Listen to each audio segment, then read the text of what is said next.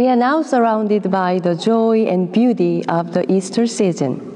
Where I live in the Bay Area, the air is filled with the lovely smell of flowers, and new green leaves dance in the gentle wind. Moments like these remind me of today's responsorial psalm, "Sing a new song to the Lord." The swaying leaves look like they are singing a new song to the Lord. Maybe we should also sing a new song in the midst of Easter mystery of daily life. In the readings of this Sunday, I'm struck by many familiar words such as love one another, I have called you friend, and remain in my love.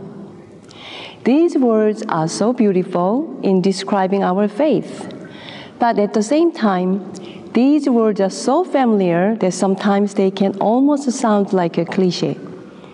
We have all surely heard these words thousands of times. That is why these powerful words can come across as almost flat. So, how can we read these passages so we can continue to be inspired and receive something unexpected? I believe that we read the passages remembering that the New Testament was written in the light of resurrection. The passages would create new meaning. Before we go into the text, imagine what happened to the lives of disciples. The disciples who had innocently fallen in love with Jesus physically stayed with him until he died. Such an event could be life-changing, shocking, or even traumatic, watching the death of a teacher. And then at the point when the disciple experienced the resurrection of Jesus and their own transformation in receiving the Holy Spirit, I can imagine how overwhelming the experience probably was. Actually, it was probably the moment when they began to reflect on how they met Jesus and what their friendship with him meant. And most importantly, who Jesus was. At that moment of a great transition, the disciples must have remembered what Jesus said to them, "Remain in my love."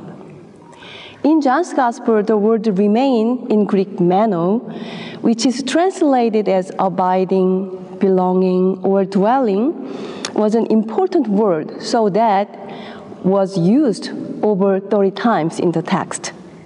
In chapter 15, the phrase, "remain in my love," sounds almost cozy, indicating an intimacy among friends. However, soon these words would challenge the disciples because the words would no longer indicate physical belonging or intimacy. They could have reflected on the word, "remain in my love," within an atmosphere of fear and disappointment over the cross. The disciples could have remembered those same words when they were confused and perplexed by the resurrection and at the moment of receiving the Holy Spirit.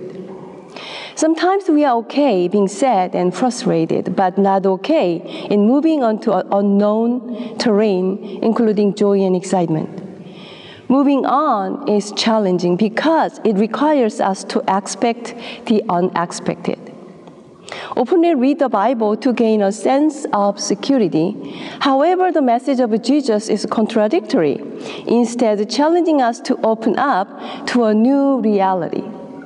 Paradoxically, "remain in my love" does not mean to stay, but rather to live for the unknown. The first reading, which comes from the Acts of Apostles, demonstrates that the early Christian community grew through boundary crossings. It is a good example of remaining in his love. The disciples who experienced the resurrection were forced to cross their own limitations and embrace new things beyond their imaginations and frameworks. Here, the only task is to be passive, to tune in, and to follow the direction of the Holy Spirit, which is often the very spirit of listening and discernment. We hear that Peter crossed his cultural and religious boundaries with a discerning spirit. As a Jewish man, he visited Cornelius, who was a Roman soldier. This story is crucial for the book of Acts in that the disciples in Jerusalem recognized that the gospel was also for Gentiles. The disciples had to admit new communities that were beyond their own cultural norms and comfort. They had to acknowledge that the growing community was not simply a copy of the existing Jewish community. They were no doubt surprised that the Holy Spirit was poured upon unbaptized foreigners. We humans generally like to rely on older and parents because they give us a sense of security. However, the situation with the disciples was totally different, and Peter discerned the situation and continued to open up to the new reality, rather than trying to control and manipulate it. Therefore, paradoxically, we must admit that remaining in His love means going on to unknown land and people, or going to unfamiliar people or cultures with a discerning and opening spirit. When all kinds of cultural boundaries cross, the activity of the Holy Spirit will be manifest. And when we embrace all kinds of unexpected reality, we can then sing a new song to the Lord. In the spirit of discernment and listening, when we dare to cross boundaries and to embrace the stranger or the unfamiliar, we can remain in Jesus, and we can make a fresh new song to the Lord.